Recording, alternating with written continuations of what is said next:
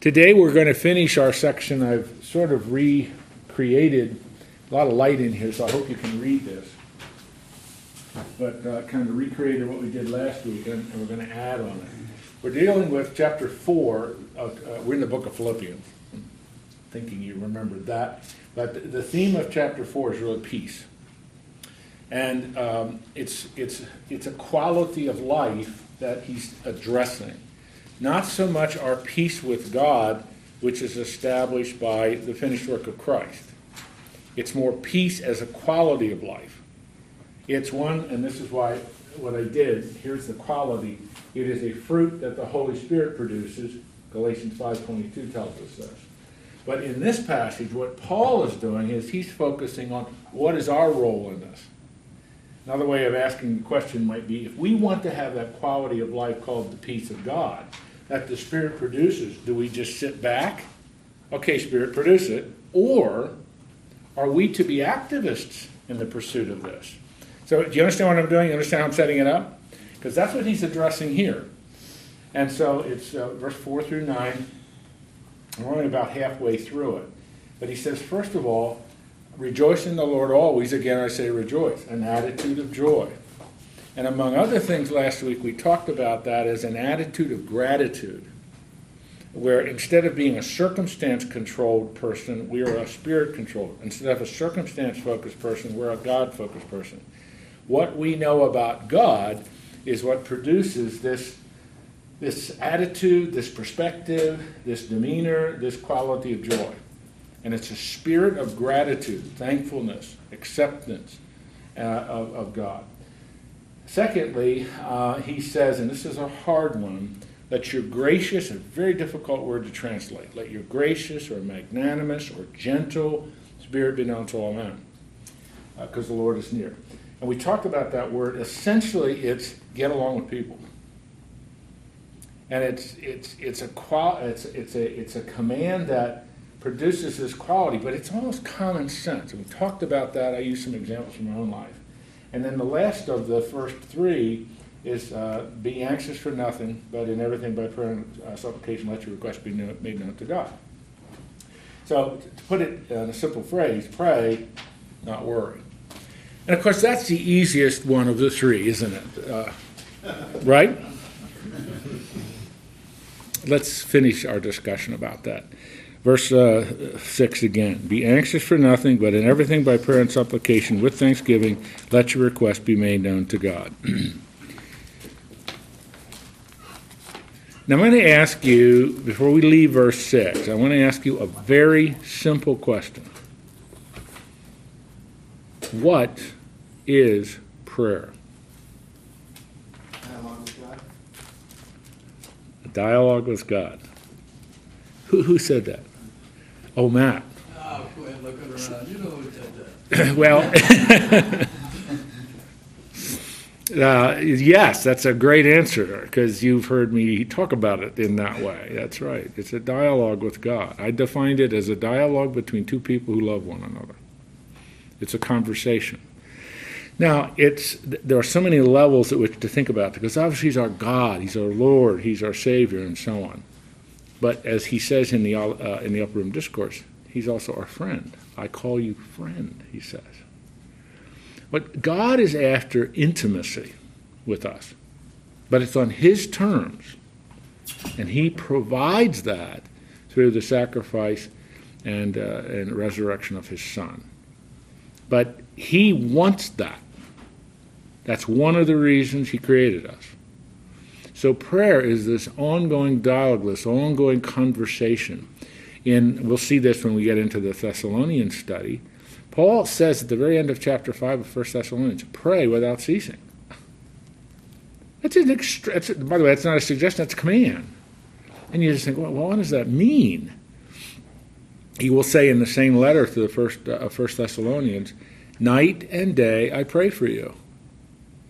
Which would have been for them very comforting, but you have to think through, what does that mean? The man doesn't sleep, he doesn't do anything but prayer? No, it just means that Paul is in this constant dialogue with the Lord. He's bringing the Lord into every aspect of his life. I think that's important for you and me. Because if you are talking to the Lord throughout your day, and I'm not saying that, every minute you're talking, because obviously we have work to do. He gives us stewardship responsibilities. But you're in that constant framework, if I can put it that way, of talking to him. You're thanking him for a gorgeous day when you wake up and you see it's just an absolutely beautiful day. I mean, he would absolutely be thrilled if you say to him, Lord, thank you for creating this day and sharing it with me. Thank you for my wife. Thank you for my children. I mean, it's that constant just talking to him. And when we do that, one, that builds our faith, but it's also convicting.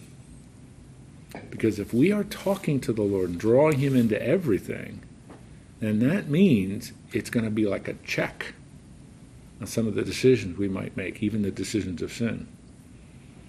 You're talking to the Lord 1 hour, and the next hour you're being severely tempted to do something that is clearly wrong, and you go ahead and do it. And I'm just trying to set up a scenario of but if you're constantly in dialogue with him, that constant discussion, talking, bringing him into everything, that can be like a check.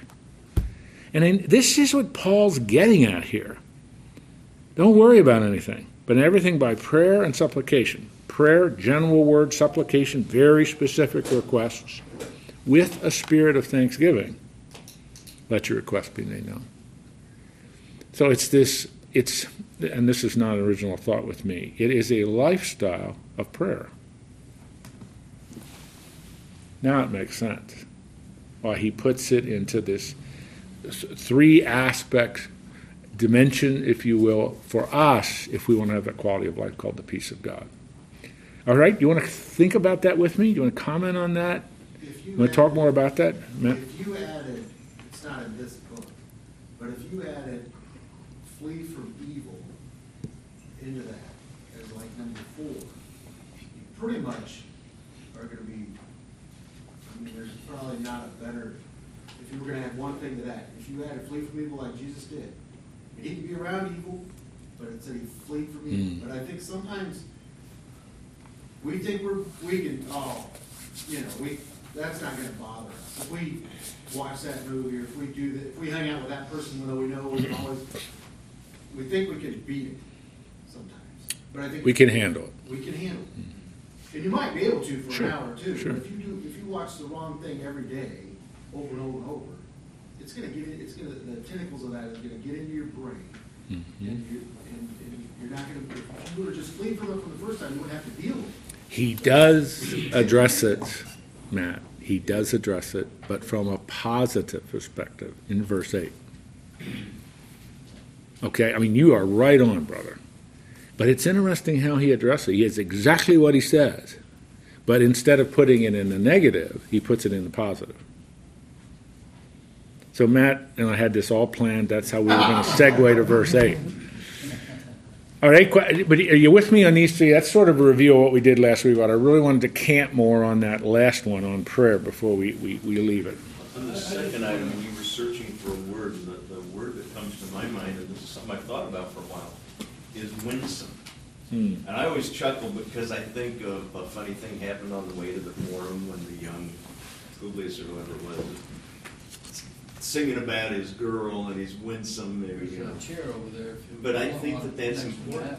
And I think that that's the way that we gain people's attention. That's part of our witness, if you will. I agree with that. No, I agree with that.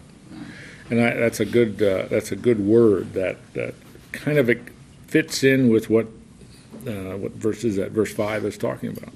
I like that. I would encourage you. And I'll get to just a minute. I just want to emphasize this. I really encourage you, men, to think about your prayer life, not from the perspective, and this is the worst takeaway you can have today. If you take away from this time together, walk away and feel really, really guilty about your prayer life. I don't want you to do that. What instead I want you to do is say, okay, this is an important verse in my life for me to think about applying. How can I enhance my conversation with God? That's the question you should be asking. I don't want you to leave here feeling terribly guilty and bury yourself in a hole because you're not measuring up. That's the worst approach to this. How can I enhance my conversation with the Lord? And I have prayed this in my own life. Lord, help me to have a thankful spirit 24/7 so that I can thank you for absolutely everything. That's what he's getting at here. You follow me?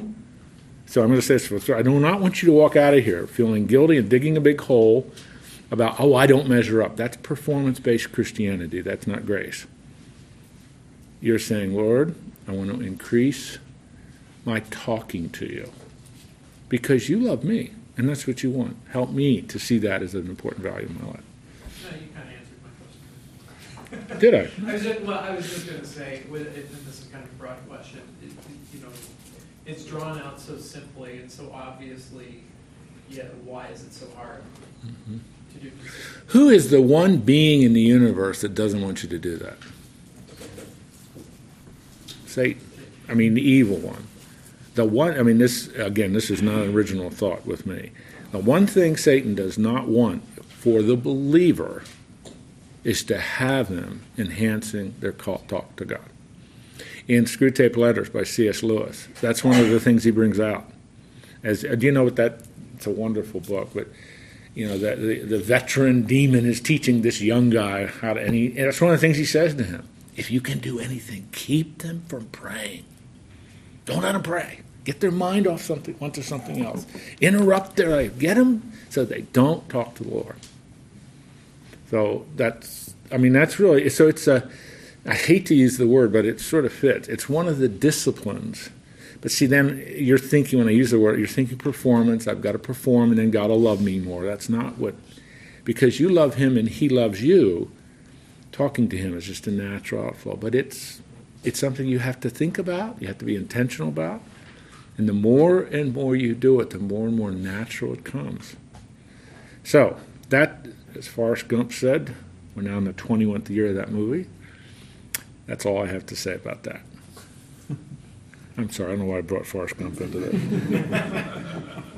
Verse 7. Look at verse 7. The first word of verse 7 is what? And. Now, I know you know this, but that's a coordinating conjunction, which means it's connected to the previous three verses. And the peace of God, which surpasses all comprehension, shall guard your hearts and your minds in Christ Jesus.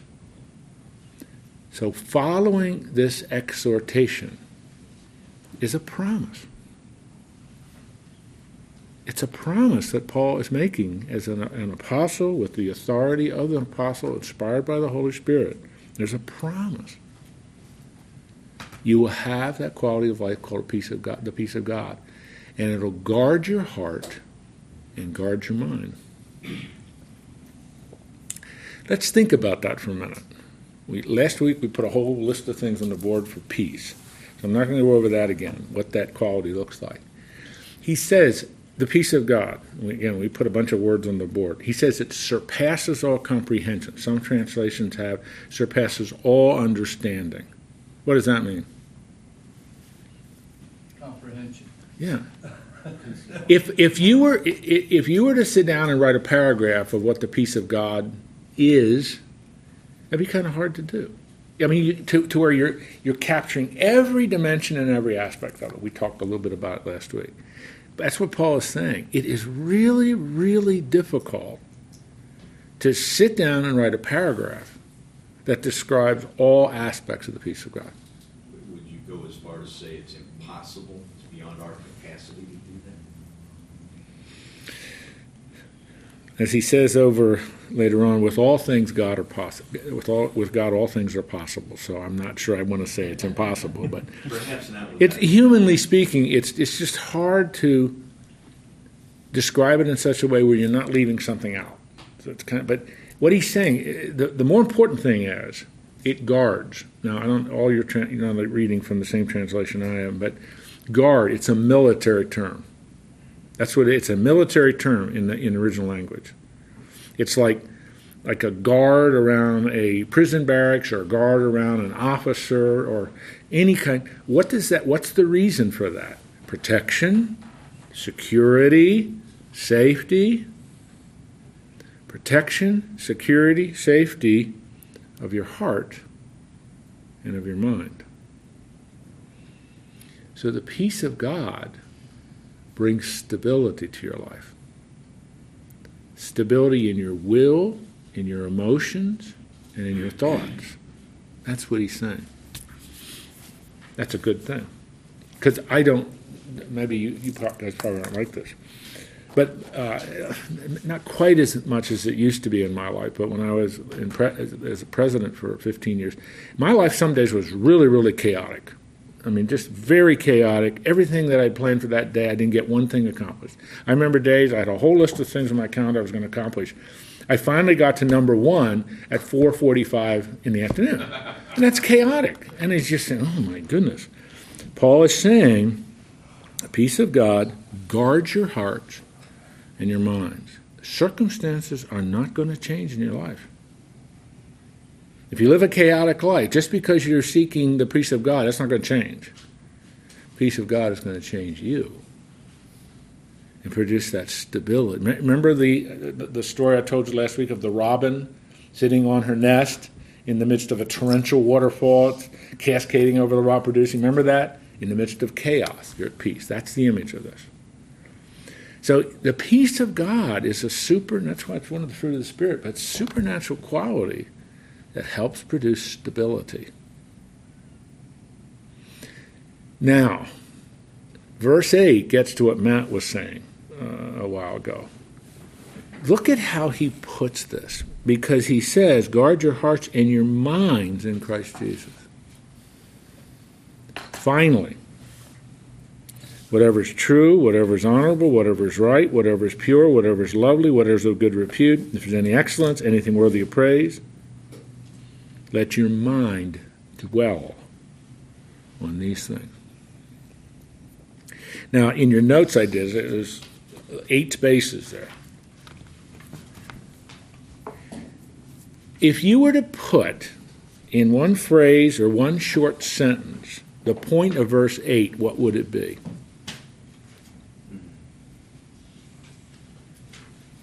We're going to take all 8 of them apart in a minute, but if you were to put it in one phrase or one short sentence, what would it be? God cares about, even what we put in the privacy of our own minds, God cares what that is. Excellent, excellent. It's important to God what we put into our mind. Now, some of you Andrew's a computer guy, so he would know this, but I don't know if some of That's what I'm thinking. do you remember when the computer industry was just getting started, or at least PCs and all that stuff? They would use a little phrase, GIGO, garbage in, garbage out. Did you ever hear that before? And correct me if I'm wrong, Andrew, but as I understood that, if you program junk into a computer, what are you going to get out? Junk. So it's like he's saying to us, if you program junk into your mind, don't expect a life of righteousness to come out. So another way of saying is it matters what you put into your mind. Another way of saying it, and I think Matt was approaching it from one angle. Paul's now approaching it from, because in other places he says flee from evil, but here he's not saying it that way. Instead, he's doing really, really positive. Be very careful what you let into your mind. And that's where you get human responsibility.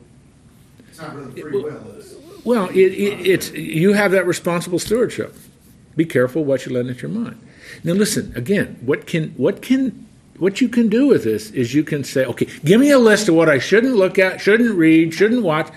I am not going to do that, and no responsible leader should do that. Because you're going to come back 2 weeks now. Okay, update my list, please. That's ridiculous. I'm not going to bind your conscience with my convictions in this area. But I don't mean this sounds terrible, but you are a fool if you think you do not have that responsibility of being careful, discerning of what you put into your mind. And Matt, I think it was Matt who said, and that's correct.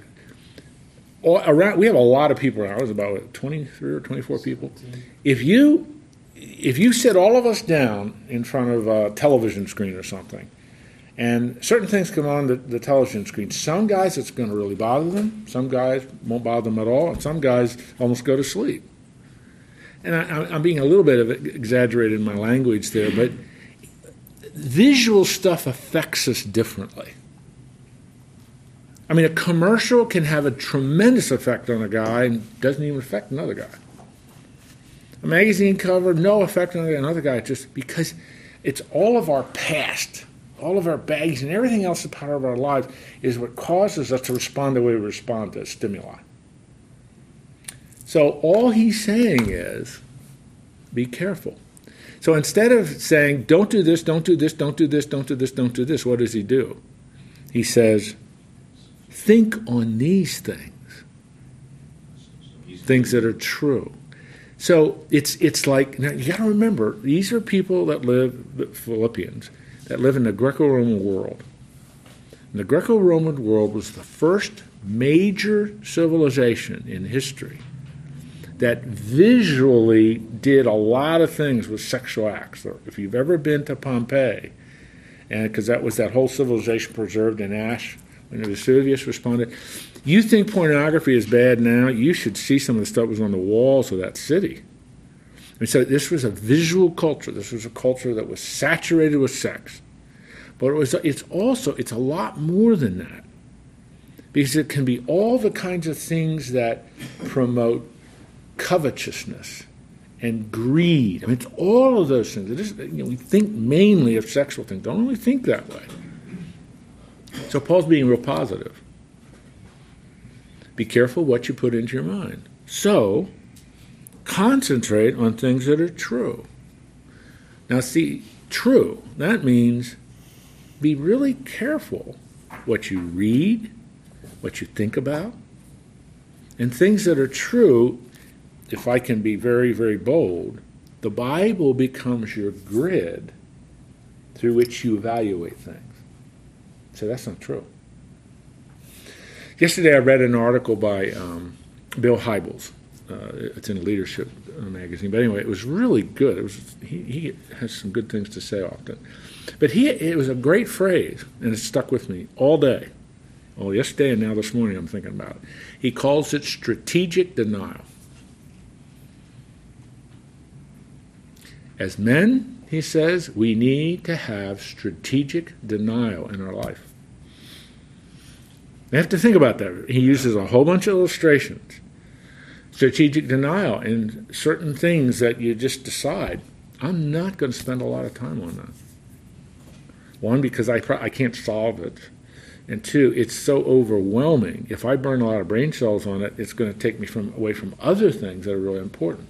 Strategic denial, just certain things, I'm just going to choose not to watch, choose not to read, because they're either not true or they are so interspersed with falsehood. That's really not healthy for me to get that in my mind. That's a good phrase, strategic denial. Now, what does that mean in your life? I don't know. You have to think that through. I'm not going to tell you how I'm thinking it through, because it just doesn't matter.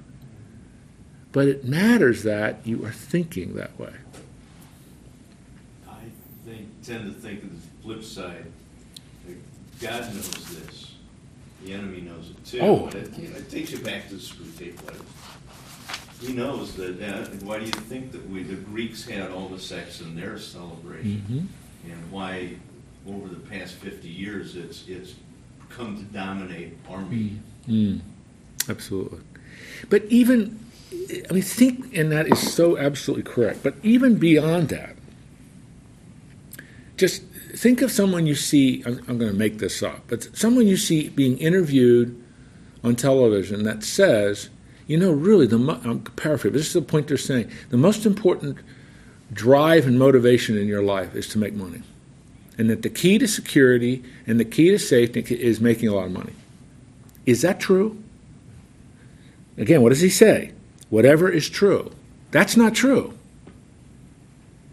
And if you don't remember why that's not true, go back and read the first 2 chapters of Ecclesiastes. Remember we studied that? The richest man in the world. He says, I have everything. There is nothing I have that I couldn't have with my wealth. I never deny myself anything. What's he say? Vanity of vanities, all is vanity. Didn't he also say the fools are happier? Yes, yes. And so, what my friend told me, I told you this a number of weeks ago, this guy who came to Christ a little later in life, he says, I've been leaning my ladder against the wrong wall. He's a very successful businessman. But he's come to, that's, so what I'm saying is it isn't only sexual stuff, it's every subtle aspect of life. If it isn't true, and you know it's not true, don't dwell on it. Substitute something that's true for that which is false. I am puzzled by why Paul is using the word let your mind dwell on these things. The word let implies giving permission, and no, what does let mean? It means, it's okay, it's the way it's translated, and I think that's unfortunate to translate it that way. There is no Greek word for let. In the Greek language, Daryl, it's a command. It's in the imperative mood. He is saying, whatever is true, etc., dwell on those things. Now, let your mind dwell is, I mean, it's perfectly appropriate to translate it that way. But it sends in English the message, well, if you ever get around to it, start doing this. It is a command. So it's like, Daryl, let your mind dwell on this. This is wise counsel I'm giving you in the form of a command. Let your mind dwell on this, Daryl. That makes a lot more sense because Yep. in the flesh, it would never happen. Yeah, exactly. But Exactly. especially that which is true, Exactly. because it's a Exactly. world we live in. Exactly. Thanks for that. Yeah. I appreciate it. Second is honorable. Did you have a question, Fred? Yeah. I'm sorry. These, from 6 on or before, he is addressing, would you comment on Christians or non-Christians? Here, he's addressing Christians. So these things, A person that doesn't have the Holy Spirit, this is irrelevant to them because they'll never, ever, ever be able to do it. and they wouldn't understand this, what this means, either in the sense that we would understand it, having had some relationship with God. Well, I'm not sure I want to go that far because people who don't give a hoot about Christianity know that it really matters what you put into your mind. I mean, educational theorists, again, that don't even care about Christianity, are really saying it's really, really important what we expose children to. And so I mean, so it's not out of tune with a secular mindset or any other mindset for that matter. The difference, Fred, and I thought that's where you were going, but maybe it wasn't. The difference is you and I have a power and an enablement to pull this off.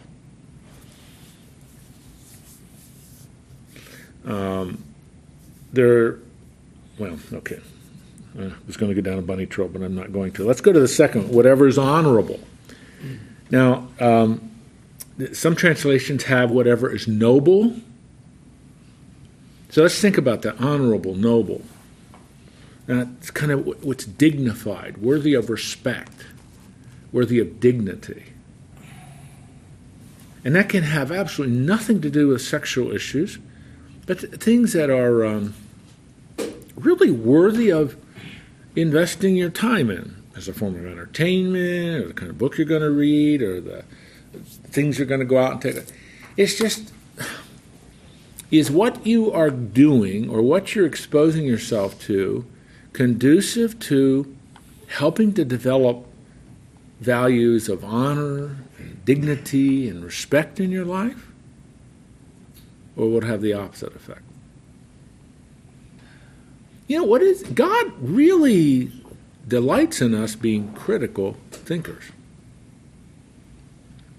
And you know, one of the real challenges in our world is that, at least to the great extent, maybe the computer and smartphone is changing that a little bit because you have to make certain decisions about what you're going to connect with. But television is an incredibly passive medium.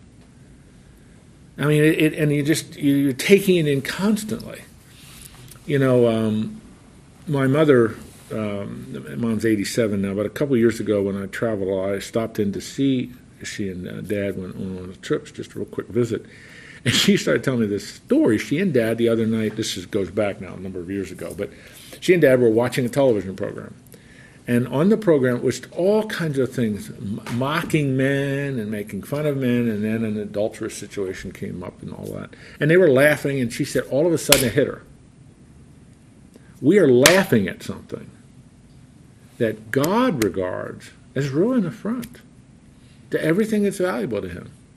Instead of mocking a man and making fun of a man who's trying to lead his home, it was a father, and then he gets into this horrible situation. She said, and then she says her statement, we watched something that 3 or 4 years ago we would have turned off. I thought, oh my, Mom, do you mind if I use that in a sermon? And I said that to her because that was an incredibly insightful comment, because that is what, you get a diet of that. And instead of watching things that we choose for entertainment or reading or whatever it is that reinforces that which is honorable and noble and dignified and worthy of respect, and I'm telling you, you start using those words. Can you think of many situation comedy television programs today that do that? Can you think of it's hard for me to bring to my mind, I don't really know too much even know what's on anymore because we don't watch it very much, but anyway, of a situation comedy that reinforces the values and morals and ethical standards that are dear to God's heart. It's really hard for me to come up with one. It's not going to be funny. Huh? It's not going to be funny. Yeah. I watch a lot of old movies, and there's a lot of covert innuendos in those old movies.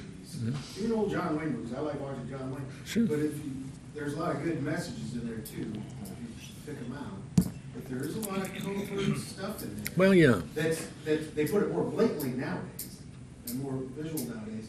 But the stuff, if you watch the movies from the 50s, they were still kind of like that. So it was probably that diet from the 50s, and then this kind of 60s, 70s.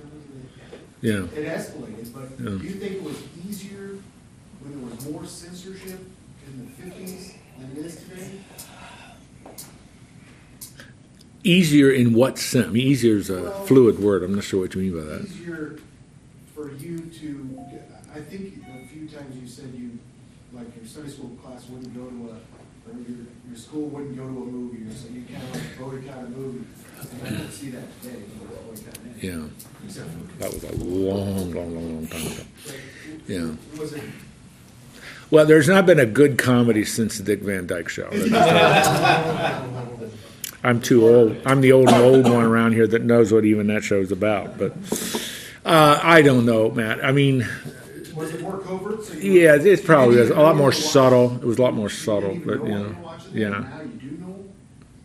Well, now there's nothing subtle and covert. It's blatant now. I mean, it's just very, very, very blatant. Now, so again, but think of the larger point of what he's saying. Things that are honorable, things that cultivate respect and dignity. That's what he's talking about. And then with that is things that are right, and that's a very clear word. Those things that are conformity to God's standard. Those things that match with God's values, His morals, His ethical standards. Are we saying leave it to Beaver? Is that? I am not going to start commenting on television programs. But anyway. Yeah. That which is pure, wholesome, not contaminated. That which is lovely. That's a beautiful Greek word there. It's actually a philosophical word. It's ethical beauty, where you celebrate that which is really beautiful to God. That which is a very difficult word to translate here. That which is of good repute and admirable. Yeah. Backing up to noble, Right. when I think of being noble, it's a sense of patriotism to a point. But then some of the things of being a patriot that may not necessarily be, like, to defend our country, sometimes those people have to kill. I mean, and that kind of creates a quandary in right and wrong compass. Well, there's a bunny trail we could go down, yeah. Well, this, I haven't seen the movie yet, but what's the name? American Sniper, I think. That's creating some discussion, controversy, I guess you could say. And it's been interesting how people are coming down on either side of this issue, because this guy was a sniper. I forget how many individuals he actually killed, but it was part of war. It was part of what, And it raises the kinds of questions that ultimately lead to the ethical issue: is there such a thing as a just war? And if there is, then you would have to have criteria. Augustine came up with 6 criteria for the just war. He got them from Scripture. But I think it's important for all of us to think through that issue. War is not just two nation states duking it out. As a Christian, you and I have to think through, as a Christian, something that creates enormous tension in our lives. I mean, I teach ethics, and this is something I really stress on my students. It raises the kind of profound, because throughout the Scriptures, you see the importance of life to God. He creates it. It has dignity, it has value. Even David says, when I was an unformed substance in my mother's womb, God, you knew me. You knew why I was important to you, which I think has an awful lot to say about prenatal life. But the point I'm making is, and then you go to a whole other issue where you have war, where you are teaching men and women to intentionally kill image bearers. How do you resolve that tension? Where life is of infinite worth and value to God, and yet in certain circumstances of war, you're intentionally teaching people and, in effect, affirming people who kill image bearers. And the only way to resolve that is to ask the question, is there such a thing as a just war in a fallen world? And over the last 2,000 years, well, actually this was discussed even before Christianity, Judaism discussed it, concluded there's such a thing. But there are conditions. And this is not a political statement, it really isn't. I want you to just go back and think about it. When you look at George H.W. Bush, 41, when he went to war against Saddam, remember when Saddam invaded Kuwait, took it and all that? If you look very carefully at how James Baker, how President Bush, and the entire cabinet team, how they talked about that war, it was a just war. They were very, very clear. They did everything they could to get Saddam out of Kuwait. Last resort, that's one of the criteria. I mean, they did everything they could. Proportionally, they responded. And it was a very clear intention. We are going to get him out of Kuwait. As soon as he's out of Kuwait, the war's over. You remember a lot of people, why didn't you go up to Baghdad? Because Bush said, listen, that was not the intent of this. We gathered a whole coalition of 47 nations to do one thing, get him out of Kuwait. And when he's out of Kuwait, the war's over. It was masterful how they framed that. And I really appreciated that because they were thinking and leading the nation through a clearly articulated set of goals in war.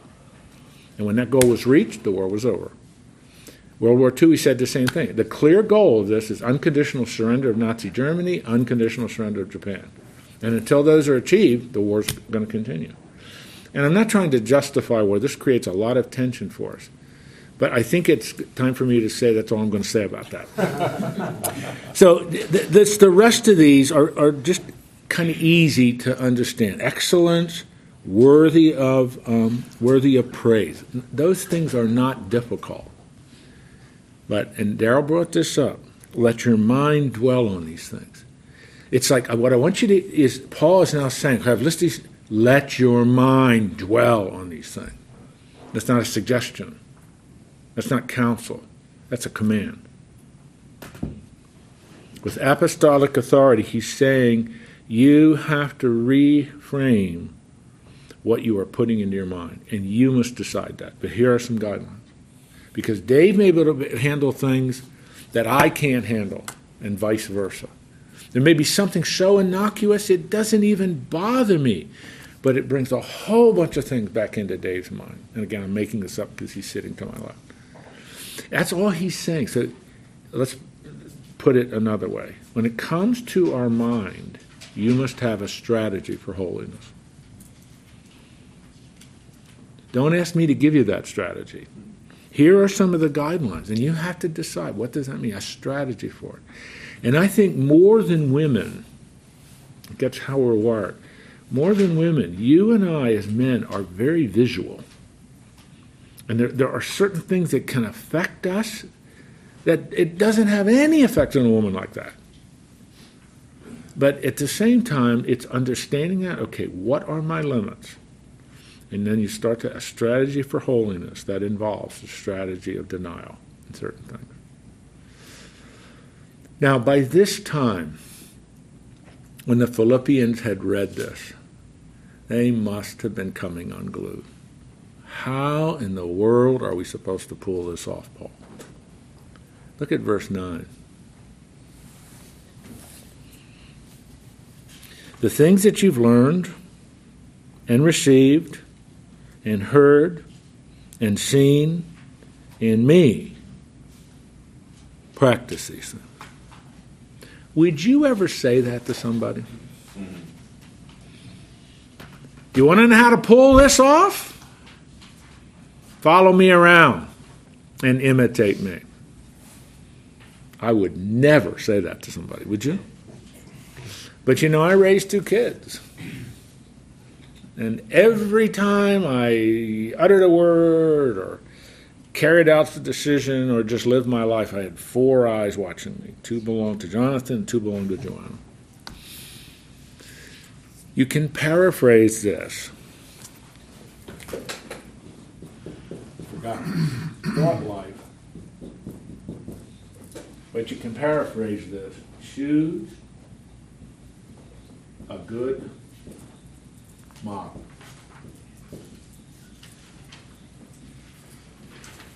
That's what he's saying. Genuine biblical Christianity is not only about teaching somebody something, it's modeling it for them. It really is. That's what parents are supposed to do for their kids.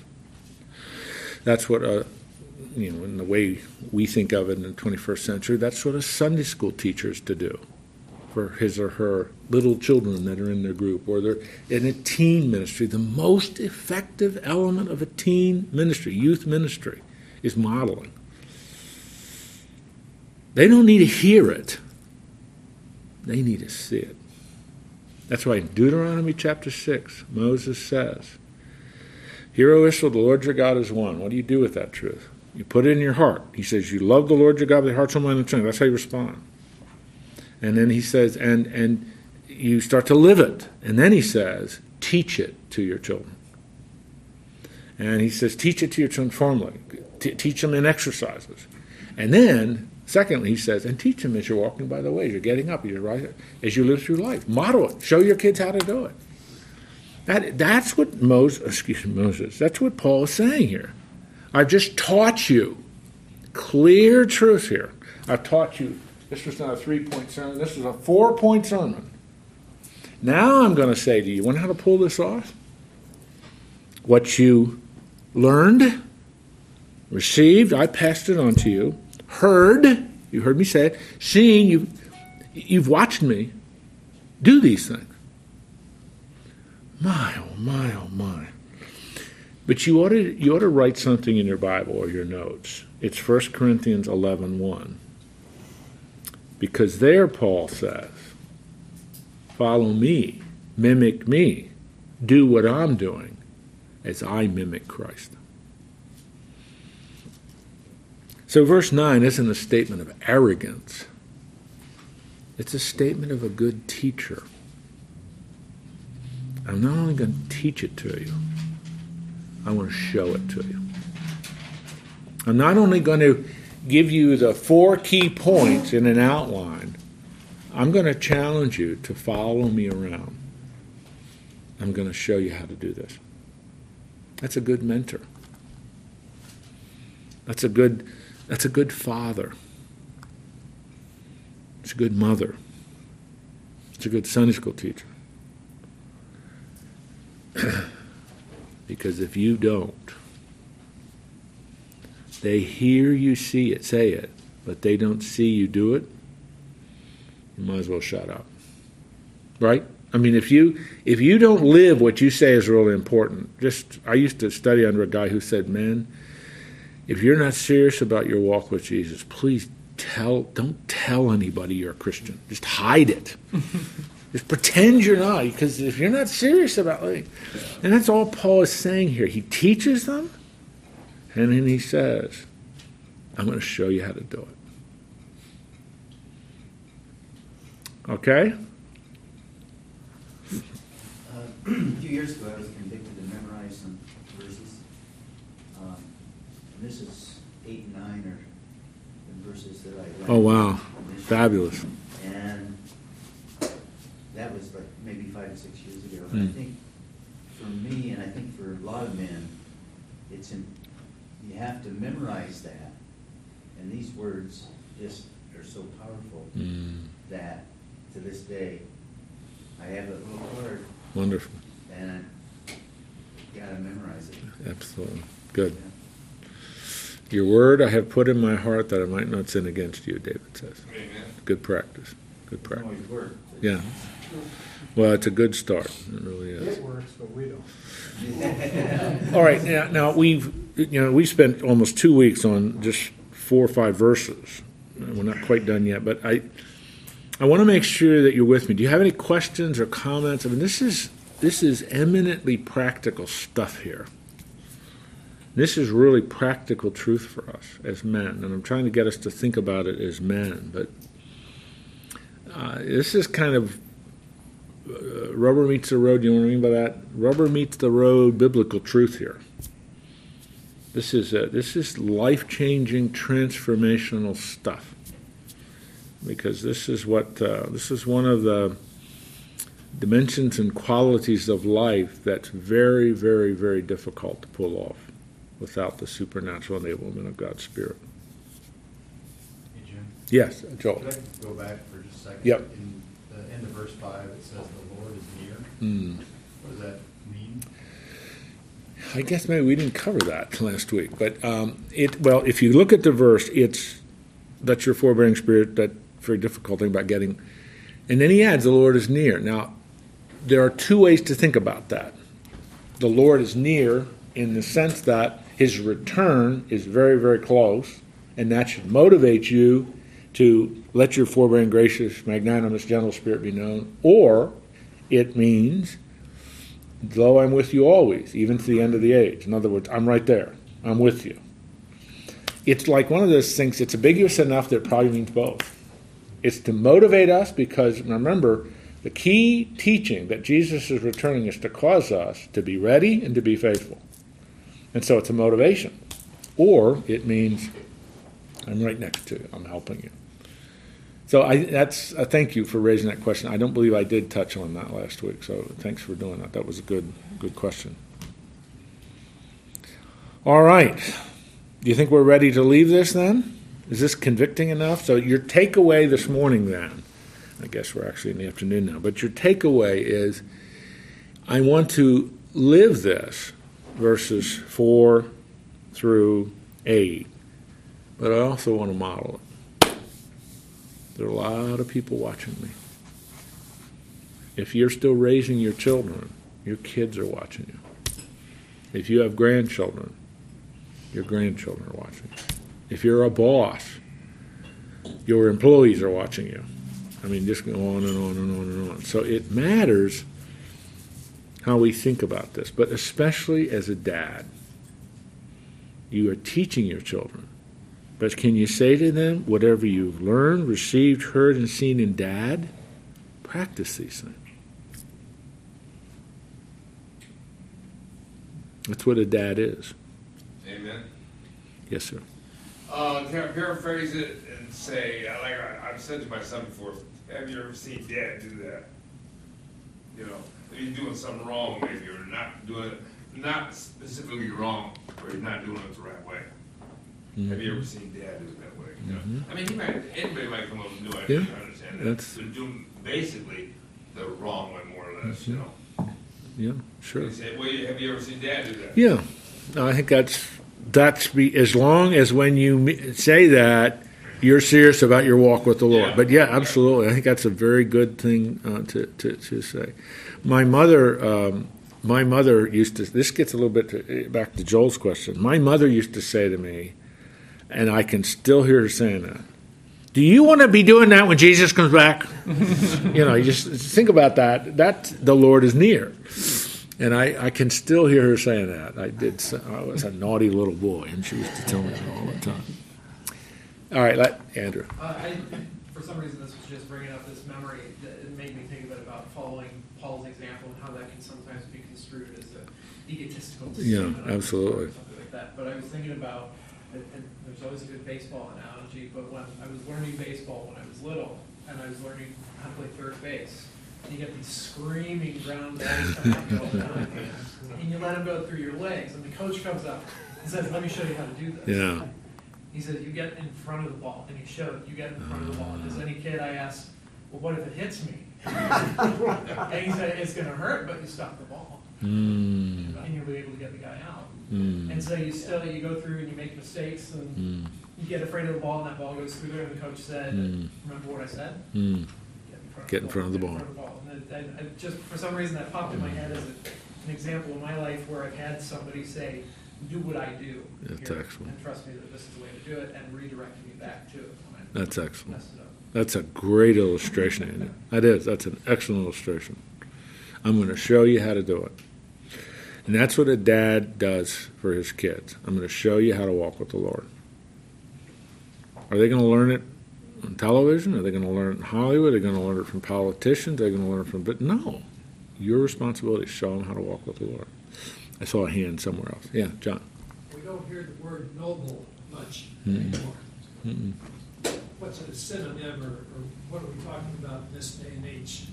Whatever is true there is noble. Respectful, dignified, virtuous. Virtuous. All words that... I mean, virtue. Virtue is a great word. Founders of this nation used virtue all the time. I can't remember the last time I heard somebody speak of virtue. It's not a term that's used very much.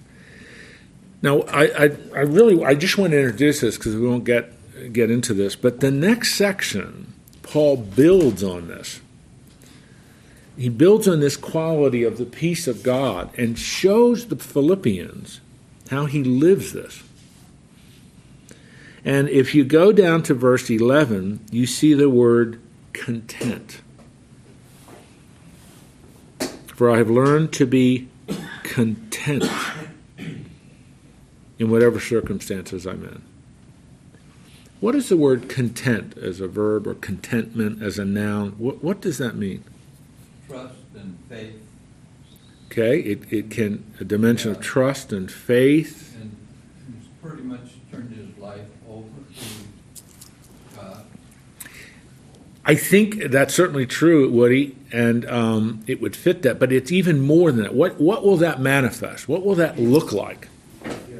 If you're talking about contentment. Contentment with whatever situation you're in, whatever, be content there. Okay, what does content mean? Peace in turmoil. Peace. I love it because it's satisfaction with where you are. It's the opposite of covetousness. And it's the opposite of what you hear in the world, because he said, don't be content. Don't be content. Be hungry for success. Yeah. You need more. Don't be satisfied with it. So let's think of some more, again, synonyms. I'm not going to take the time because we're almost out of time. But if we put up in the word content or contentment, what would be some synonyms? I heard satisfied. Any others? Happy? At rest. What? At rest. At rest, okay. Peace. Okay, does that mean if you're contented, you can't be ambitious? Just whatever situation you have in front of you, you're content with it. It's not that you're not achieving for more. It's just whatever level you're at. Good. Was the Apostle Paul ambitious? Yeah. Absolutely. He had a strategy of what he was going to do. And he was not satisfied with just planting churches in the Eastern Mediterranean. He was going to plant churches in the Western Mediterranean. And you read the book of Romans, that was his passion. I am going to Spain. It wasn't, I'm sort of hoping maybe someday to sort of get, no, I am going to Spain. And by the way, Romans, I'm stopping off on the way to Spain. I'm saying that. So it's satisfied with the circumstances. Okay, here's my question, and we're going to close this morning. What produces that sense of satisfaction, contentment about those specific circumstances of that particular moment? Prayer can produce that. Holy Spirit. The Holy Spirit can produce that. Trust in God. It's your theology. What you know about God what you believe about God enables you to be content. Contentment is not the enemy of ambition. That's not what it's saying. Because life is filled with, remember, we talked about life is a roller coaster. Just because you become a Christian doesn't end the roller coaster nature of life. But contentment is, that's what he says. Whatever circumstance I'm in, I'm content. Because as Woody correctly said, it flows from my trust and faith in God. And I question whether Paul was ambitious. I think he was faithful to his instructions from the Lord, was to go out and make other disciples and share the word about Jesus Christ. So you don't like the word ambitious? It's okay. Well, I think he was following his instructions. Yeah, he was obedient. And knowing that he's in jail there because that's where he's supposed to be right now. Yeah. That was God's plan for him. Yeah, for that moment. That's good. That's good. All right. Next week we cover. We might just finish Philippians next week. But if not, we'll be very close to it. But we are going to, if not next week, by no stretch of imagination that next week we will. But we're going to soon start 1st and 2nd Thessalonians, which will take us a while. It's a very different book, very different than Philippians. But that'll be good.